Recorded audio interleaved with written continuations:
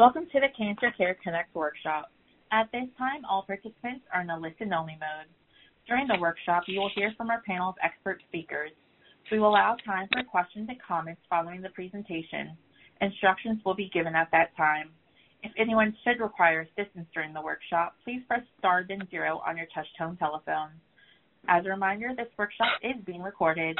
I would now like to introduce your moderator for today's workshop, Dr. Carolyn Messner, Director of Education and Training at Cancer Care. Please go ahead. Well, thank you so much, Sonia, and I too would like to welcome everyone to today's program, Understanding the Role of Immunotherapy in Treating Cancer. This is a very important topic. It's one that we know many of you are interested in. We have lots of you on the call today. And today's program is a collaborative effort between Cancer Care and many other cancer organizations. And really because of the topic and your interest in this topic, we have so many of you on the call today. We have over 400 participants on the call today from the United States, both from urban, rural, suburban, and frontier communities. And we also have international participants from many countries, from Canada, Dominican Republic, Egypt, Mexico, New Zealand, Norway, Russia, Saudi Arabia, Sweden, Syria, and Pakistan. So really, it's a bit of a global call, actually, I would say, and from all over the world. Also, today's program is part 1 of Understanding the Role of Immunotherapy in Treating Cancer, and part 1 is New Trends in Immunotherapy. So this is what you're going to hear today about new trends. And today's program is supported by Bristol Myers Squibb and a grant from Genentech. I really want to thank them for their support of the program. Now, we have wonderful speakers on our program today, and I want to begin by introducing our first speaker. And our first speaker is Dr. Mark Kris. Dr. Kris is attending physician, Thoracic Oncology Service, Department of Medicine, Memorial Sloan Kettering Cancer Center. Dr. Kris is going to present overview of immunotherapy, including harnessing the immune system in treating cancer in the context of COVID-19, how immunotherapy offers new treatment approaches, the role of clinical trials, and immunotherapy in lung cancer and clinical trial updates. It's really my great pleasure to turn this program over to my esteemed colleague, Dr. Kris. Thank you, Carolyn. And thank you all for getting on this call today. It's truly a strange and unsettled time. And I know all of you facing cancer yourselves or in a loved one have had so many issues and struggles. And COVID-19 has just added another huge issue and another obstacle to your struggle. And I want to talk a bit about that today. And I'll start, though, by focusing on the original topic of this talk, and that is to talk about immunotherapy. I think we've been so blessed by having the emergence of immune treatments to fight various cancers. I'm a lung cancer specialist, and I think you'll find in the course of the call I'm going to be ultimately talking about lung cancer issues, so forgive me. But the truth of the matter is I think the issues that the people with lung cancer face are very, very similar to those faced by other cancers. And I want to just talk a little bit about the immune system first. This is probably something you didn't learn about in school. We really didn't know a lot about it, at least when I was in school. But to me, I like to maybe call the immune system our homeland security. This system was devised to take care of any kind of invader, either domestic or foreign. And the truth is, every second there are bacteria around us, but our bodies are constructed both in terms of their surfaces and also the immune system that underlies them to get rid of invaders. And it's been a great hope in that we could take that same kind of idea, that invaders that are repelled by our innate ability to do so through our immune system, that we could somehow harness that. And in truth, over history, we've really done a very good job at that. I think we all learned about the benefits of vaccination and how that can prevent infectious diseases. And many plagues, polio to my generation, eradicated by the development of an effective vaccine. The other thing that's worth mentioning here while we're on the topic of cancer is vaccines can be helpful in preventing cancer as well. We now have a vaccine against HPV, the human papillomavirus. This vaccine is recommended to all young adults and can prevent cervical and other cancers in both men and women. And it just shows the power of a vaccine here, not just to treat, but to prevent cancer. The essence of the immune system is it's twofold. It's things in the blood, proteins in the blood that can seek out and kill invading cells, and also cells themselves that can attack and kill invaders, both infectious ones and cancer. I'm going to talk mainly today about the checkpoint inhibitors, the drugs that we have commonly available to treat cancers. But a couple of other things are worth mentioning. One is vaccines. One is what so-called CAR T-cell therapies, where cells are taken from a patient, engineered and revved up to attack their kind of cancer and reinfused into the patient, so-called CAR T-cells. We also have things called monoclonal antibodies. The body generates antibodies to attack and kill invaders.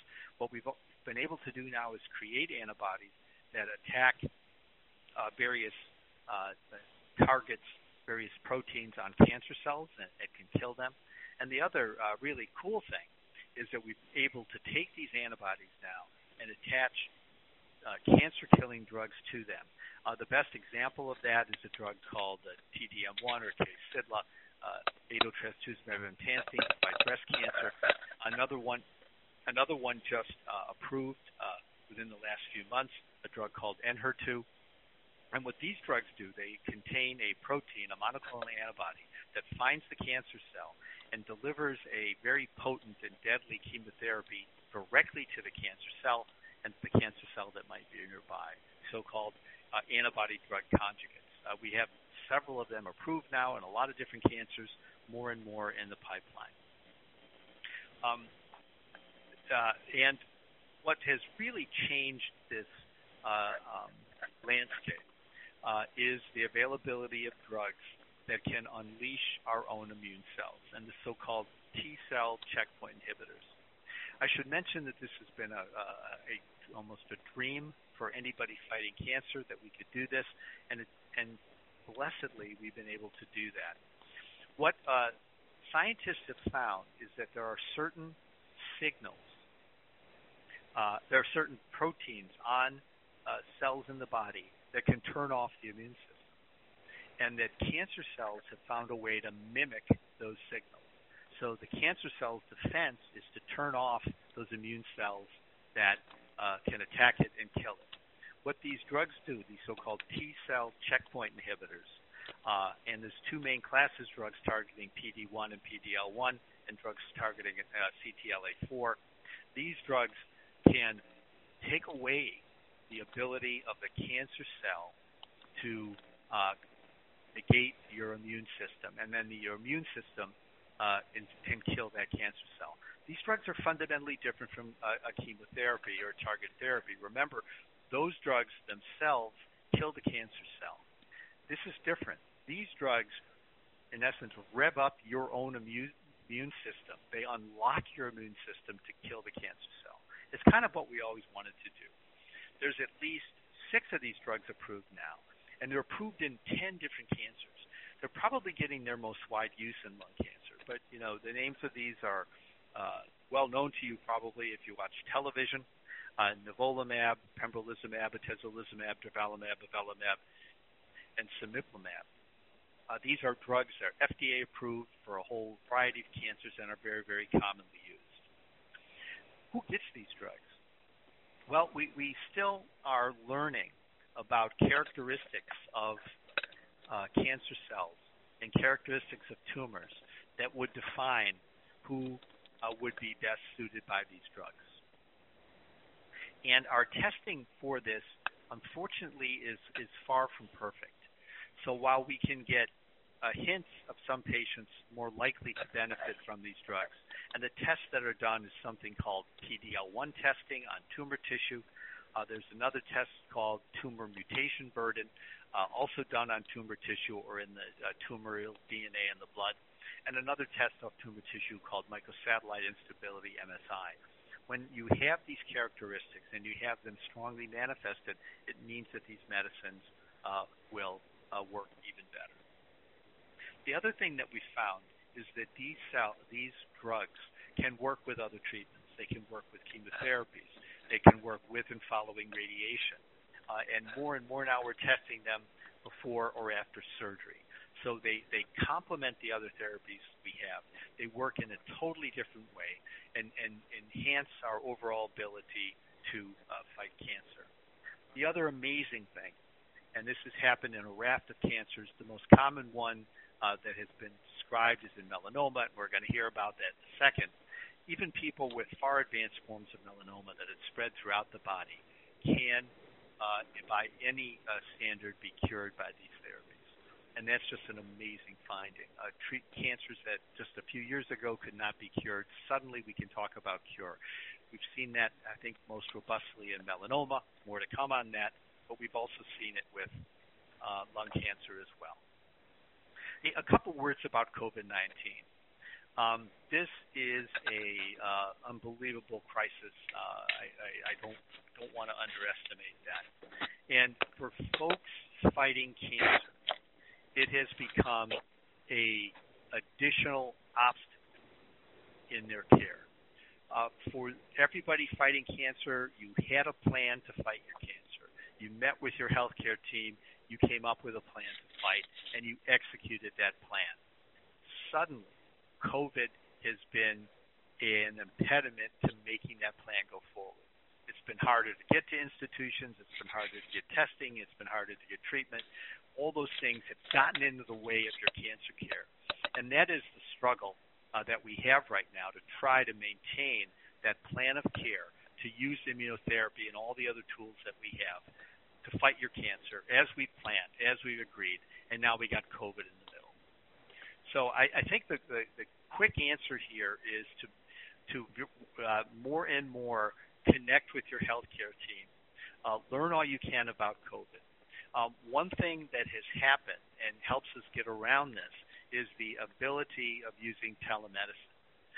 Our institution went from 0 telemedicine visits in February to 1,000 a day. 1,000 a day.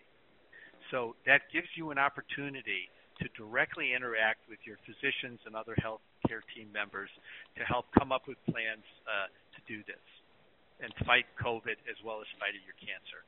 The big issue for us now, though, is to maintain that same intensity of care that we all agreed upon at the start of your illness in this COVID environment. So do everything you can to isolate. Work with your healthcare team to stay as safe as possible. I'm not going to talk about clinical trials today. Time has run out on me.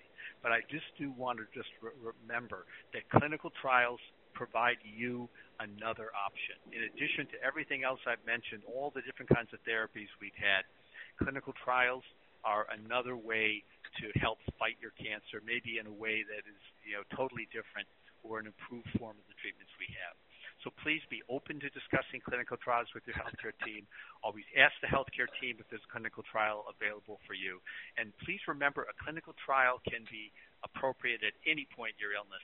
It's not only for cases where there isn't another option available. It might be a better option even at the start of therapy. Oh, thank you so much, Dr. Chris. That was outstanding. Just a wonderful presentation, and it's so informative and actually comprehensive. So phenomenal. Thank you. And I know there'll be questions for you during the Q&A. And our next speaker is Dr. Gregory Daniels. Dr. Daniels is professor of medicine, UC San Diego Moores Cancer Center. And Dr. Daniels is going to be addressing the emerging role of immunotherapy in the context of COVID-19, examples of immunotherapy in prevention, treatment, and recurrence prevention of cancer, the role of vaccines. And he'll also be addressing immunotherapy in the context of melanoma. He is a melanoma expert, and clinical trial updates. It is my pleasure now to turn this program over to my esteemed colleague, Dr. Daniels. Thank you, Carolyn, and thank you, everybody, for being on the call. And I will pick up and emphasize some of the things that Dr. Chris just spoke about as far as the immune therapies, because One thing about the immune therapies are that they absolutely overlap between tumor types, and while the response may vary between a melanoma patient and a lung cancer patient, we're using the same tools and going through the same lessons of applying these treatments. And in the context of COVID-19 or the SARS-2 virus, how is this impacting care? Well, how is it not impacting care? So unfortunately, we're probably all on information overload as we're being flooded with more information on SARS-2 and how it's impacting the world around us. And it's changing daily. And we're learning about the impacts on patients daily. For example, recently it was noted, I think in the last day or two, publication in the New England Journal about blood clots and this virus.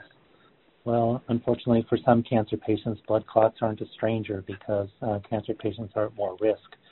So that goes along with what was reported at the American Association of Cancer Research recently, where data was presented out of China showing that not only were cancer patients apparently more susceptible to developing COVID-19, which is that clinical syndrome from the infection, but they were at higher risk for developing complications from that. So now all of a sudden, within the cancer community, as Dr. Chris was saying, we have to incorporate a new risk into that discussion of risk benefits for all our therapies. And yet we're on the fly defining what that risk is for a particular person.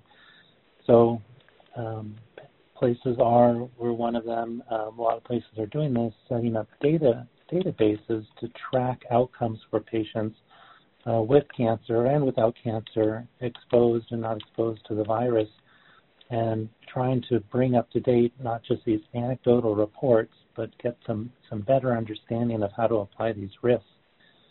So in melanoma, one of our best therapies for skin cancer and melanoma, it's essentially a very old immune therapy. We call it surgery. We cut it out, and for a lot of patients, that's the last therapy that they need for their particular disease. But in the era of COVID-19, and we're trying to put out a surgical plan for a patient, we have to ask, well, one plan is an outpatient procedure. The other plan, where we look at lymph nodes, might be an inpatient procedure. How much better information are we getting from that inpatient procedure, and what are the risks of exposing that person in this particular time?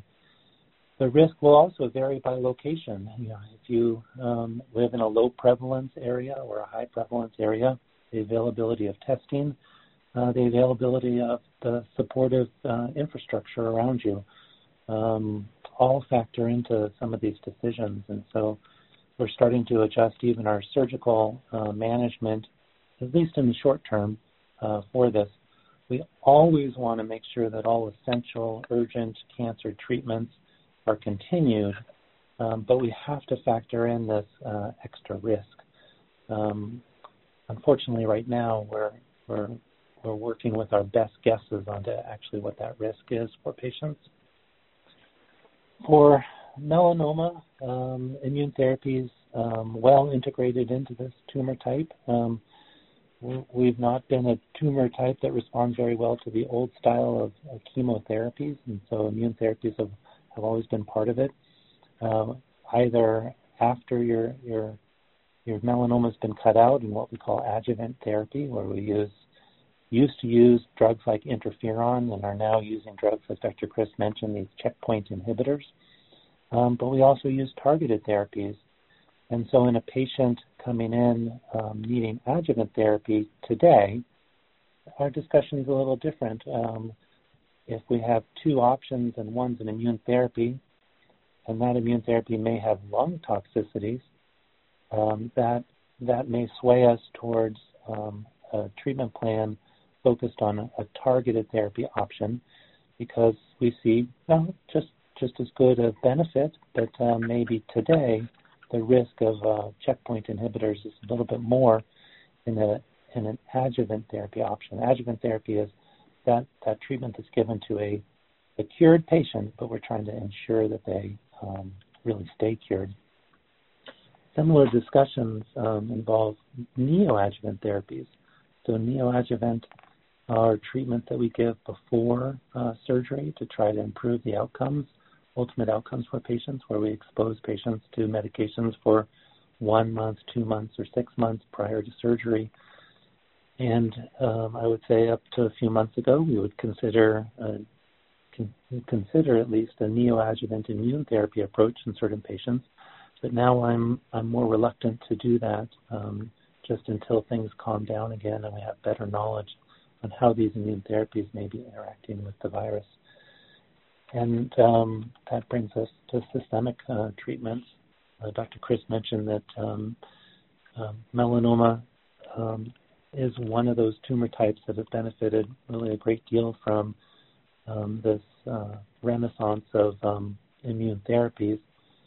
And if I have a patient who has systemic disease, measurable metastatic disease, we're still going to consider these combination immune therapies because of these great long-term results that may occur, but I have to have extra discussions with the patients about the possible risks of, again, inflammation in the lungs, maybe a risk of blood clots for treatments, and that also has been influencing timing of our treatments and which ones we're picking. Clinical trials, as mentioned, are what academic and even community center places are doing and what we consider a standard of care in cancer. Until we have that therapy that is without symptoms and is a guaranteed cure for everybody, we're going to keep pounding away at this with clinical trials. Unfortunately, welcome COVID-19 to the complexity of a clinical trial. So some places have decided that currently they're not going to enroll new patients to clinical trials, that certain aspects of the clinical trials of biomarker development are put on hold. So we've had to figure out how to do remote consenting for patients, remote monitoring of the clinical trials, because we have to disengage from a lot of the contacts before that we were doing and try to figure out which ones we absolutely need and which ones we don't. So it's been complicated, but we've been able to keep open approximately 90% of our therapeutic studies during this time. That's going to vary, again, with location. We're out in California and currently, thankfully, in an area that has a low endemic rate of viral infection right now. So I would say that pace of discovery is continuing. We've had to adjust somewhat to the virus and how we're treating patients. I also agree that there have been a few, quote, good things, if one can say them, coming out of the virus, and that is the access to telemedicine. I spoke with a patient this morning that was 4 hours away. If this was 2 months ago, she would have had to gotten in her car, driven out here, and had a discussion with me. And she sat on her patio and was sipping a drink, and we had a nice discussion. And I hope that part of how medicine's changing with this infection continues, and we're able to, when appropriate, do telemedicine. And also our understanding of an immune response in cancer, I think, will spill over and help on the immune response that's happening in patients suffering from COVID-19. So it's a very dynamic time. Thanks for hanging in there on this information overload time that we live in. Hopefully things will settle down, and I'll turn it back over to Carolyn. Oh, thank you so much, Dr. Daniels. That was really excellent and very thoughtful in terms of the issues that are being confronted and how you're dealing with them and how you are moving forward. So thank you very much, and I know there'll be questions for you during the Q&A as well. Our next speaker is Ahmad Sowas, and Dr. Sowas is Assistant Professor of Medicine and Experimental Therapeutics, Center of Lymphoid Malignancies, Division of Experimental Therapeutics, Columbia University College of Physicians and Surgeons, New York Presbyterian Hospital. And Dr. Sawas will be addressing the role of immunotherapy in treating lymphoma in the context of COVID-19, understanding immunotherapy or treatment side effects, and key questions to ask your healthcare team about clinical trial updates. It's really my pleasure to turn this program over to my esteemed colleague, Dr. Sawas. Thank you, Caroline. I hope everybody's healthy and is doing well. Definitely, it's a challenging times, as both Dr. Chris and Dr. Daniels have mentioned, and nowhere has immunotherapy impacted patient treatment in cancer as much as does in lymphoma. And my colleagues have focused in their discussions on checkpoint inhibitors specifically and their role. And other than Hodgkin's lymphoma, checkpoint inhibitors have had a limited role in the treatment of lymphomas in general. And part of that is that checkpoint inhibitors utilize the activity of T cells against the cancer cells. And that has worked very well in Hodgkin's lymphoma and has resulted in a significant change in the prognosis and the overall survival for these patients. However, in B-cell malignancies and T-cell malignancies, B-cell lymphomas, non-Hodgkin's lymphomas, we haven't seen that effect, specifically for the single agents, and potentially in the future with combinations with specific epigenetic therapies. And these are therapies that change the way genes are expressed in cells. Some therapies, examples of that therapy are hypomethylating agents like azacitidine or decitabine. And other ones are similar, like the HDAC inhibitors like romidepsin, vorinostat, probinostat, and others.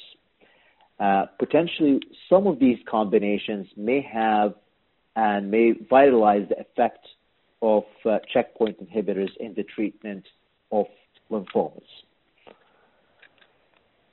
Thankfully, there's other types of immunotherapies that are still very active and effective in treatment of B-cell malignancies specifically. And I'll mention specifically the anti-CD19 antibody tafasitamab. And that's developed by a company called MorphoSys, and we've seen combination studies of this tafasitamab, which is an antibody that targets CD19, which is universally expressed in all B-cell malignancies, in combination with lenalidomide, otherwise known as Revlimid, showing prolonged progression-free survival and high response rates in diffuse large B-cell lymphoma. And they're taking this compound, tafasitamab, to regulatory studies as well to upfront studies in their development, which provides great access and great hope for many of our B-cell lymphoma patients. Also, another aspect of antibody drug development is the antibody drug conjugates, and Dr. Chris has mentioned that in his discussion. However, in lymphoma, we've had Adcetris, brentuximab vedotin, that has been very active and prognostic and life-changing for Hodgkin's lymphoma patients. We've had similar other developments, and now we see the emergence of ADCT-402 for B-cell malignancies and ADC-301, another antibody drug conjugate that's being developed both in Hodgkin's lymphoma and T-cell malignancies. We also have the bispecific antibodies. These are antibodies that have, if you wish, two heads, two targets at the same time, and they're able to target the lymphoma or the cancer cell, as well as target an immune cell, like a T cell or an NK cell. A drug that's approved in that category is blinatumomab, and blinatumomab is able to target CD19 on B cells, as well as CD3 on T cells. These are your own immune cells in the body. And it brings these cells together. The drug itself has no effect other than bringing these cells together. And as a result of that, it results in activation of the T cell, your own immune system, against the cancer. And this drug is approved in B-ALL, that's Philadelphia negative.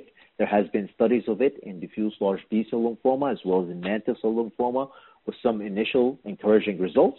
But the way the drug is given and because of some of its toxicities associated with it make it a little bit challenging to study in a broader range of patients. But we're seeing second and third generations of these bispecifics that are becoming very promising, specifically an antibody by Regeneron Therapeutics that targets CD20, the same target as rituximab, and also engages the T cells through the CD3 receptor.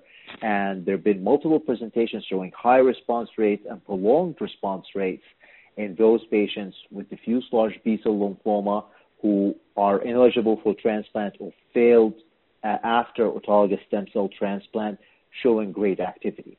And we've seen interchange between this technology and this approach of antibodies with the next category that I'll discuss, called the CAR T therapy. So patients who've received CAR T therapy were able to receive the bispecific, and vice versa, where patients received the bispecific and then received the CAR T therapy.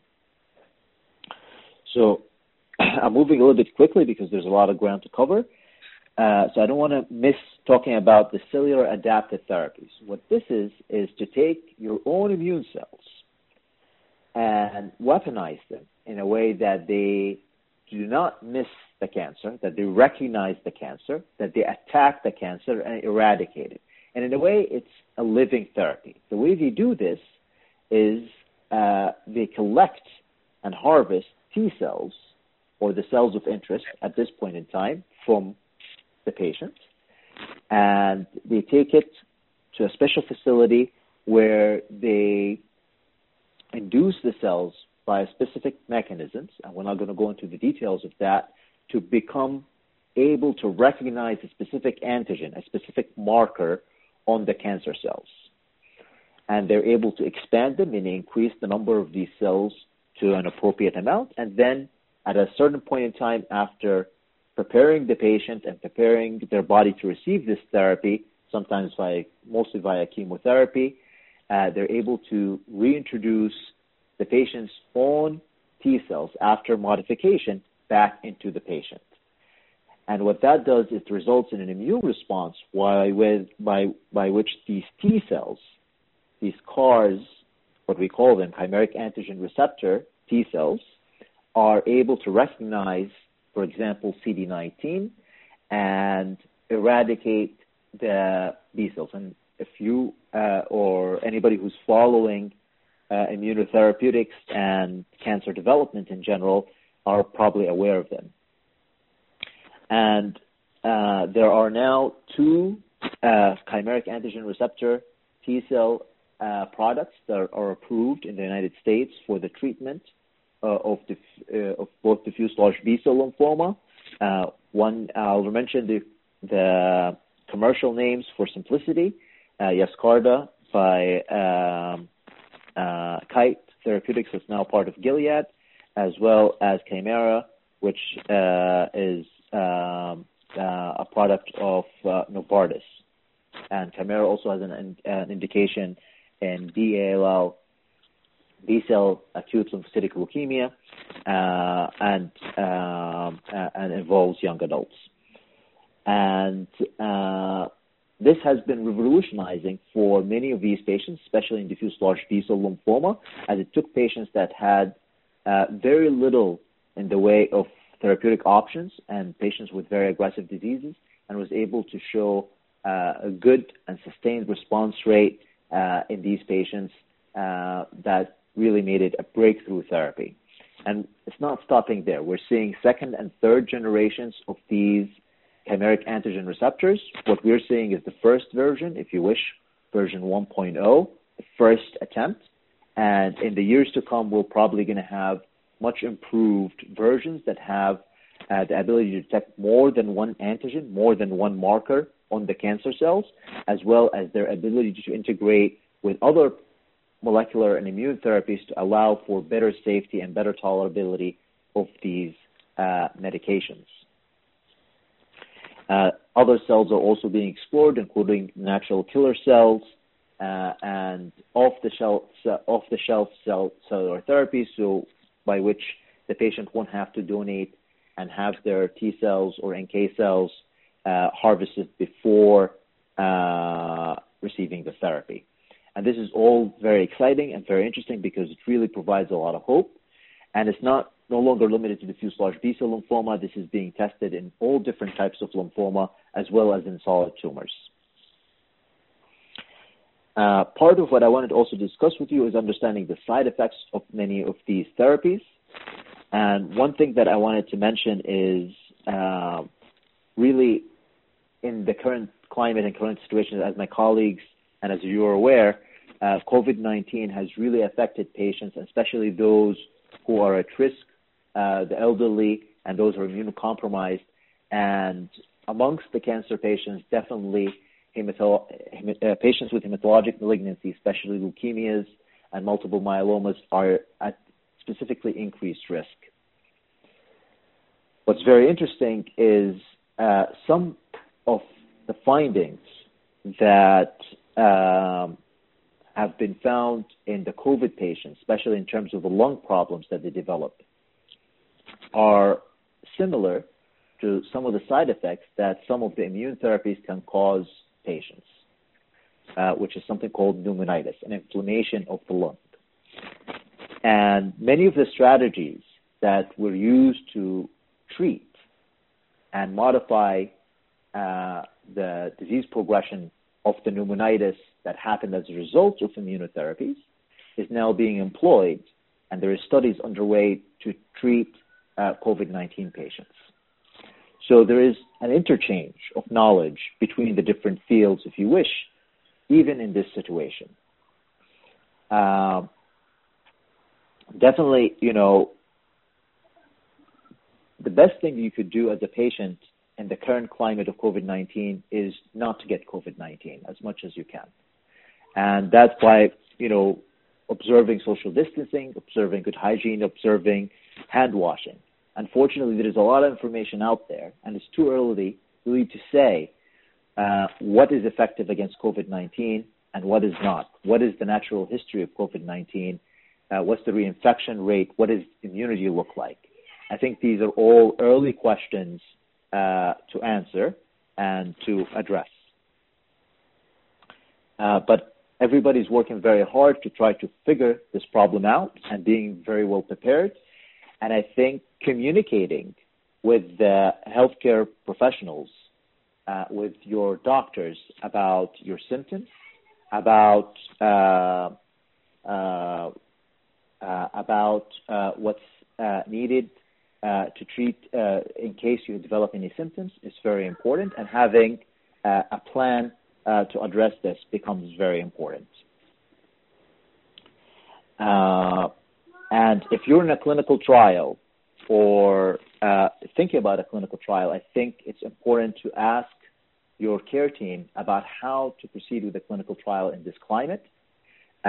We have introduced, and as Dr. Daniels has mentioned, people are looking at how to conduct clinical trials today.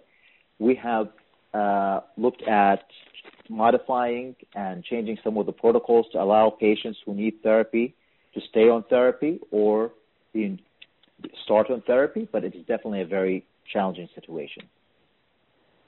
And I look forward to your questions and answers. I don't want to take all the time. Thank you.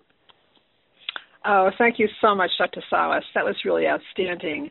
And we're now actually going to move directly into questions because I know we started a bit late, so I want to be sure that we get to your questions. So I'm going to ask Sonia to explain to all of you how to queue up for questions. And why don't we take as many questions as possible? So, Sonia, could you explain to the audience how to queue up for questions? Thank you. Ladies and gentlemen, if you would like to ask a question, please press star then 1 on your touch-tone telephone.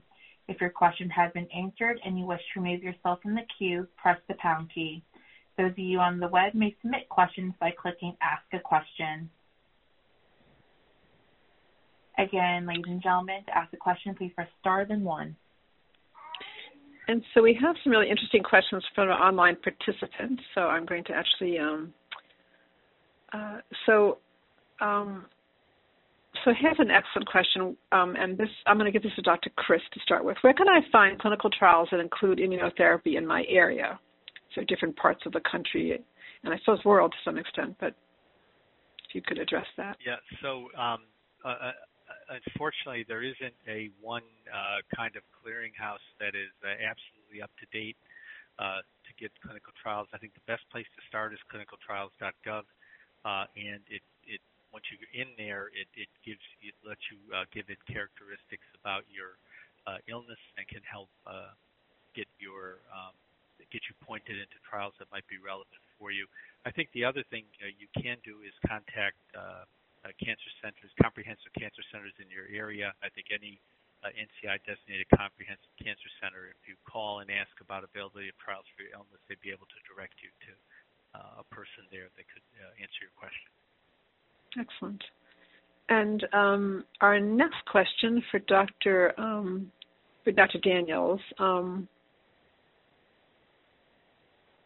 So when does a doctor know that immunotherapy has worked and that I am done with treatment? Yeah. So we're all smiling to that one. Not an easy question. These are good questions, but they're not easy. Yeah. Hopefully you heard I preceded that with a because the answer to that is very complicated, and it really depends on what you're treating. So, for example, we give immune therapy in the adjuvant setting. That's a defined period, so you're done when you're done with that defined period. In melanoma, it's 1 year of treatment because we don't have anything to watch other than, of course, how the patients are doing and if their cancer comes back. But so that's a defined period. The other times when we're treating measurable disease, we'll watch the disease with different tools, CT scans and PET scans. And then, depending on how the tumor is responding, ideally you get what we term a complete response. That's the scan has turned to normal. There, the data starts to get a little incomplete as to how long to continue therapies. Again, I'll rely on melanoma for a second, where we give combination immune therapies. We, hopefully in all patients, but unfortunately it's just a subset, we'll see everything disappear. And we scratch our heads about, well, okay, do we continue a maintenance therapy? If the patients have tolerated treatment very well, they're doing well on therapy, a lot of patients are comfortable continuing for 6 months, 12 months of a maintenance treatment. So it is a difficult question. It's going to depend on what the endpoints are that you've worked out with your physician for it and how you're tolerating treatment as to how long to continue these immune therapies. Excellent. Thank you. And thank you very much. And a question for Dr. Sawas, specific to lymphoma. I would like to learn about the use of Rituxan should I relapse from follicular lymphoma. Sure. I mean, the use of rituximab, that was the question? Yes. Yes. So rituximab, as you know, is an anti-CD20, and depending on what's the period of relapse. So generally speaking, if somebody receives rituximab in the frontline setting and they didn't relapse for at least 12 months after, there is an understanding that rituximab can be reintroduced to control the disease. If it's less than 12 months, then it's unlikely to do so, unlikely to be as effective. It depends also how the frontline treatment was constructed. If it included rituximab plus chemotherapy, then likely a follow-up with rituximab single agent is not likely to be as effective. There is other agents that target CD20 that are very effective in follicular lymphoma that can be used upfront or in the relapse setting after progression on frontline rituximab. I mentioned specifically obinutuzumab, which is developed by Roche Genentech, and there are several studies that showed its efficacy in the relapse setting in combination with both lenalidomide, which is Revlimid, as well as bendamustine.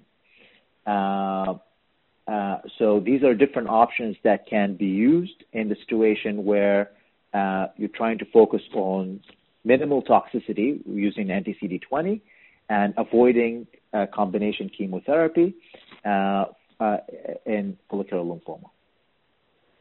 Thank you. And a question for Dr. Chris, and this will be our next to last question. How will immunotherapy affect my daily life? Will I be able to work, exercise, and perform my usual activities? You could address this in a general way, Dr. Chris. So again, I'll speak about the commonly used drugs like Olamab or pembrolizumab. For most patients, the drug has very little effect on lifestyle. Again, people that have had immune treatments and have had chemotherapies, very quickly remark about how much easier it is. So while there are very significant side effects, and those of you that watch television, hear the litany of them every time those nice people are out there playing with their grandchildren. In the background is all the side effects. They really affect only a minority of patients. So I would put the number, 90% of people have side effects that in no way interfere with their ability to do all the things they normally do, to work, to run their family, run their business, go on vacation.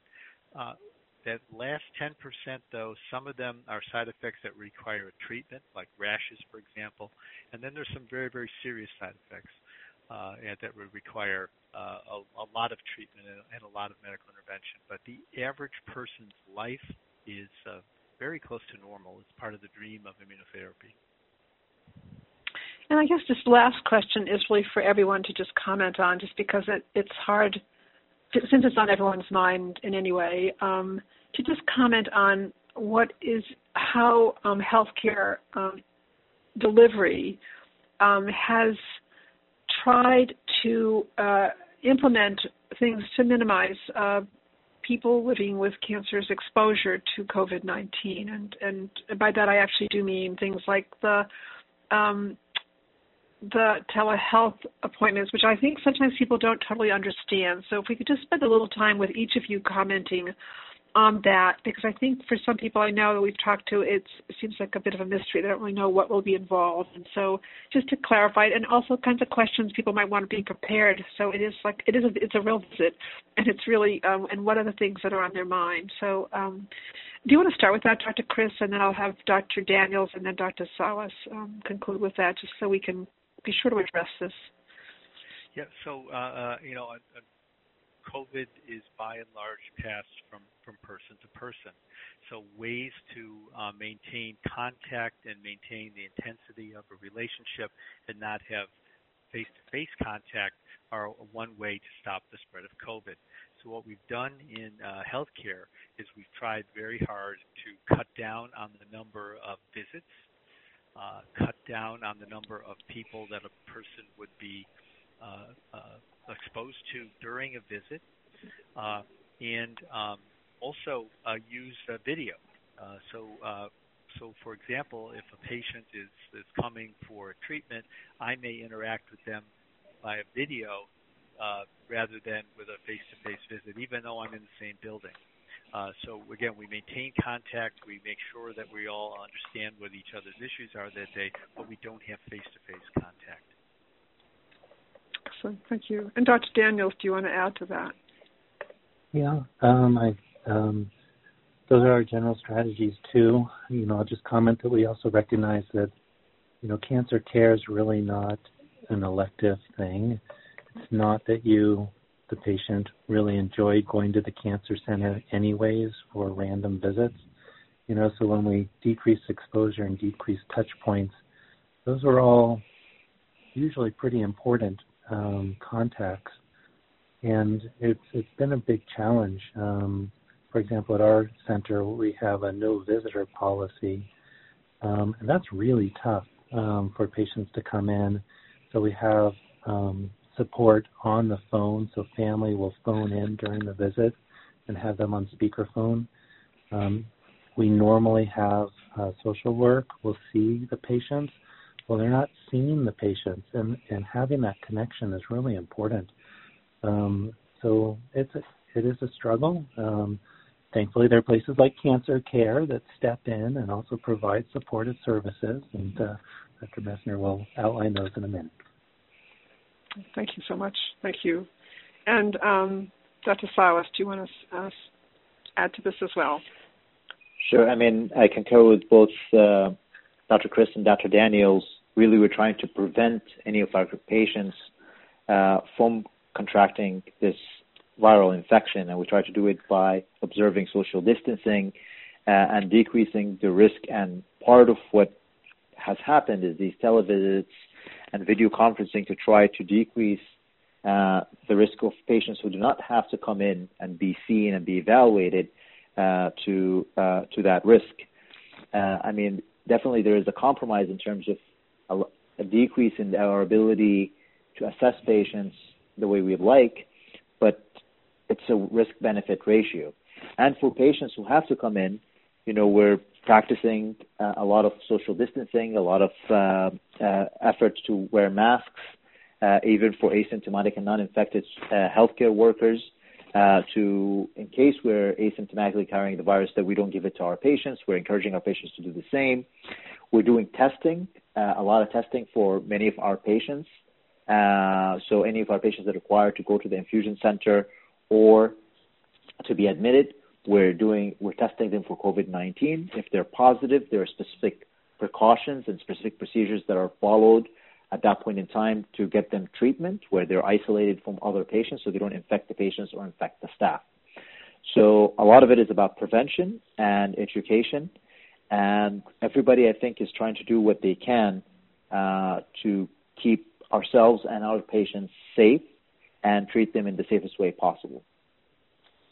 Thank you. I want to thank all of our speakers. You've really been phenomenal. Actually, this has been an amazing call at an amazing time in history when you think about it. Today being April 29th, 2020, so it's all relevant to what's happening right now. It's this information that keeps emerging, so here we are. I actually want to thank our speakers, and I also want to thank those of you who asked such really great questions. I know there are many more questions in queue, so I do want to go over with you, first of all, how to get your questions answered. And I do want to mention that you'll be getting an evaluation of the program, and probably by Monday you'll get an evaluation. The evaluation is not only an evaluation, although we definitely like your feedback, but it also includes all the resources that were mentioned by any of the speakers during the program itself. Any websites or telephone numbers that were given out during the program. And also, but I do want to mention some things right now. We recognize that your healthcare team, of course, are the best places to take your questions. They know you the best. They actually, for those of you who even asked a question today, or those of you who actually heard a question asked or have a question, take it to your healthcare team. But I also recognize that many of you like very much to do some research on your own before you ask your healthcare team, so you have a more informed question. So listening to a program like this is a wise thing to do. However, in terms of the websites you go to, you want them to be credible. So we have mentioned to you the National Cancer Institute as a wonderful resource to go to for information. Many of the National Comprehensive Cancer Centers, the National NCI designated centers, also have information for you. But I must say the National Cancer Institute, their call center is a wonderful place to get medical information. And all of you have different types of cancers and different issues, and we partner with many different groups. So we will send you some of their links as well, because those organizations have tremendous information that you may want to access as well. We also recognize that many of you, there are moments when you feel alone. Now, it is quite normal to feel alone sometimes. And with social distancing, it has highlighted that feeling of sometimes feeling alone.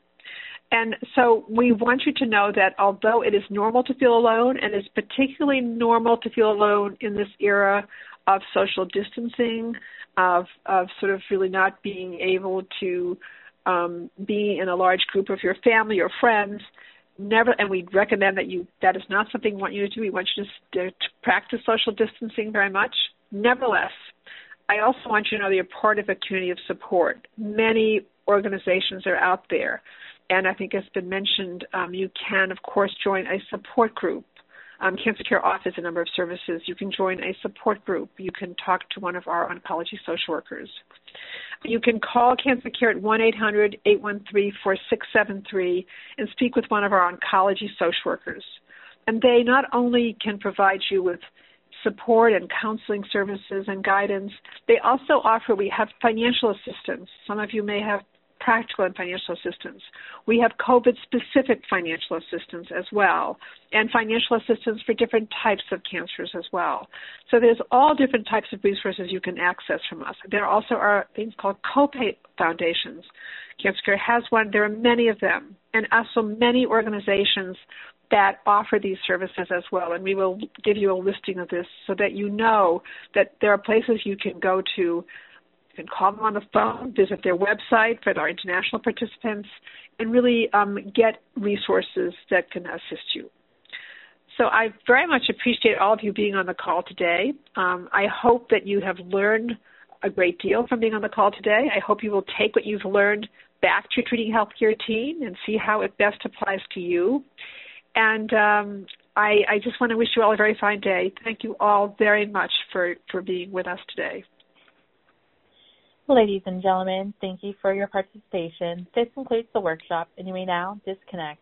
Everyone, have a great day.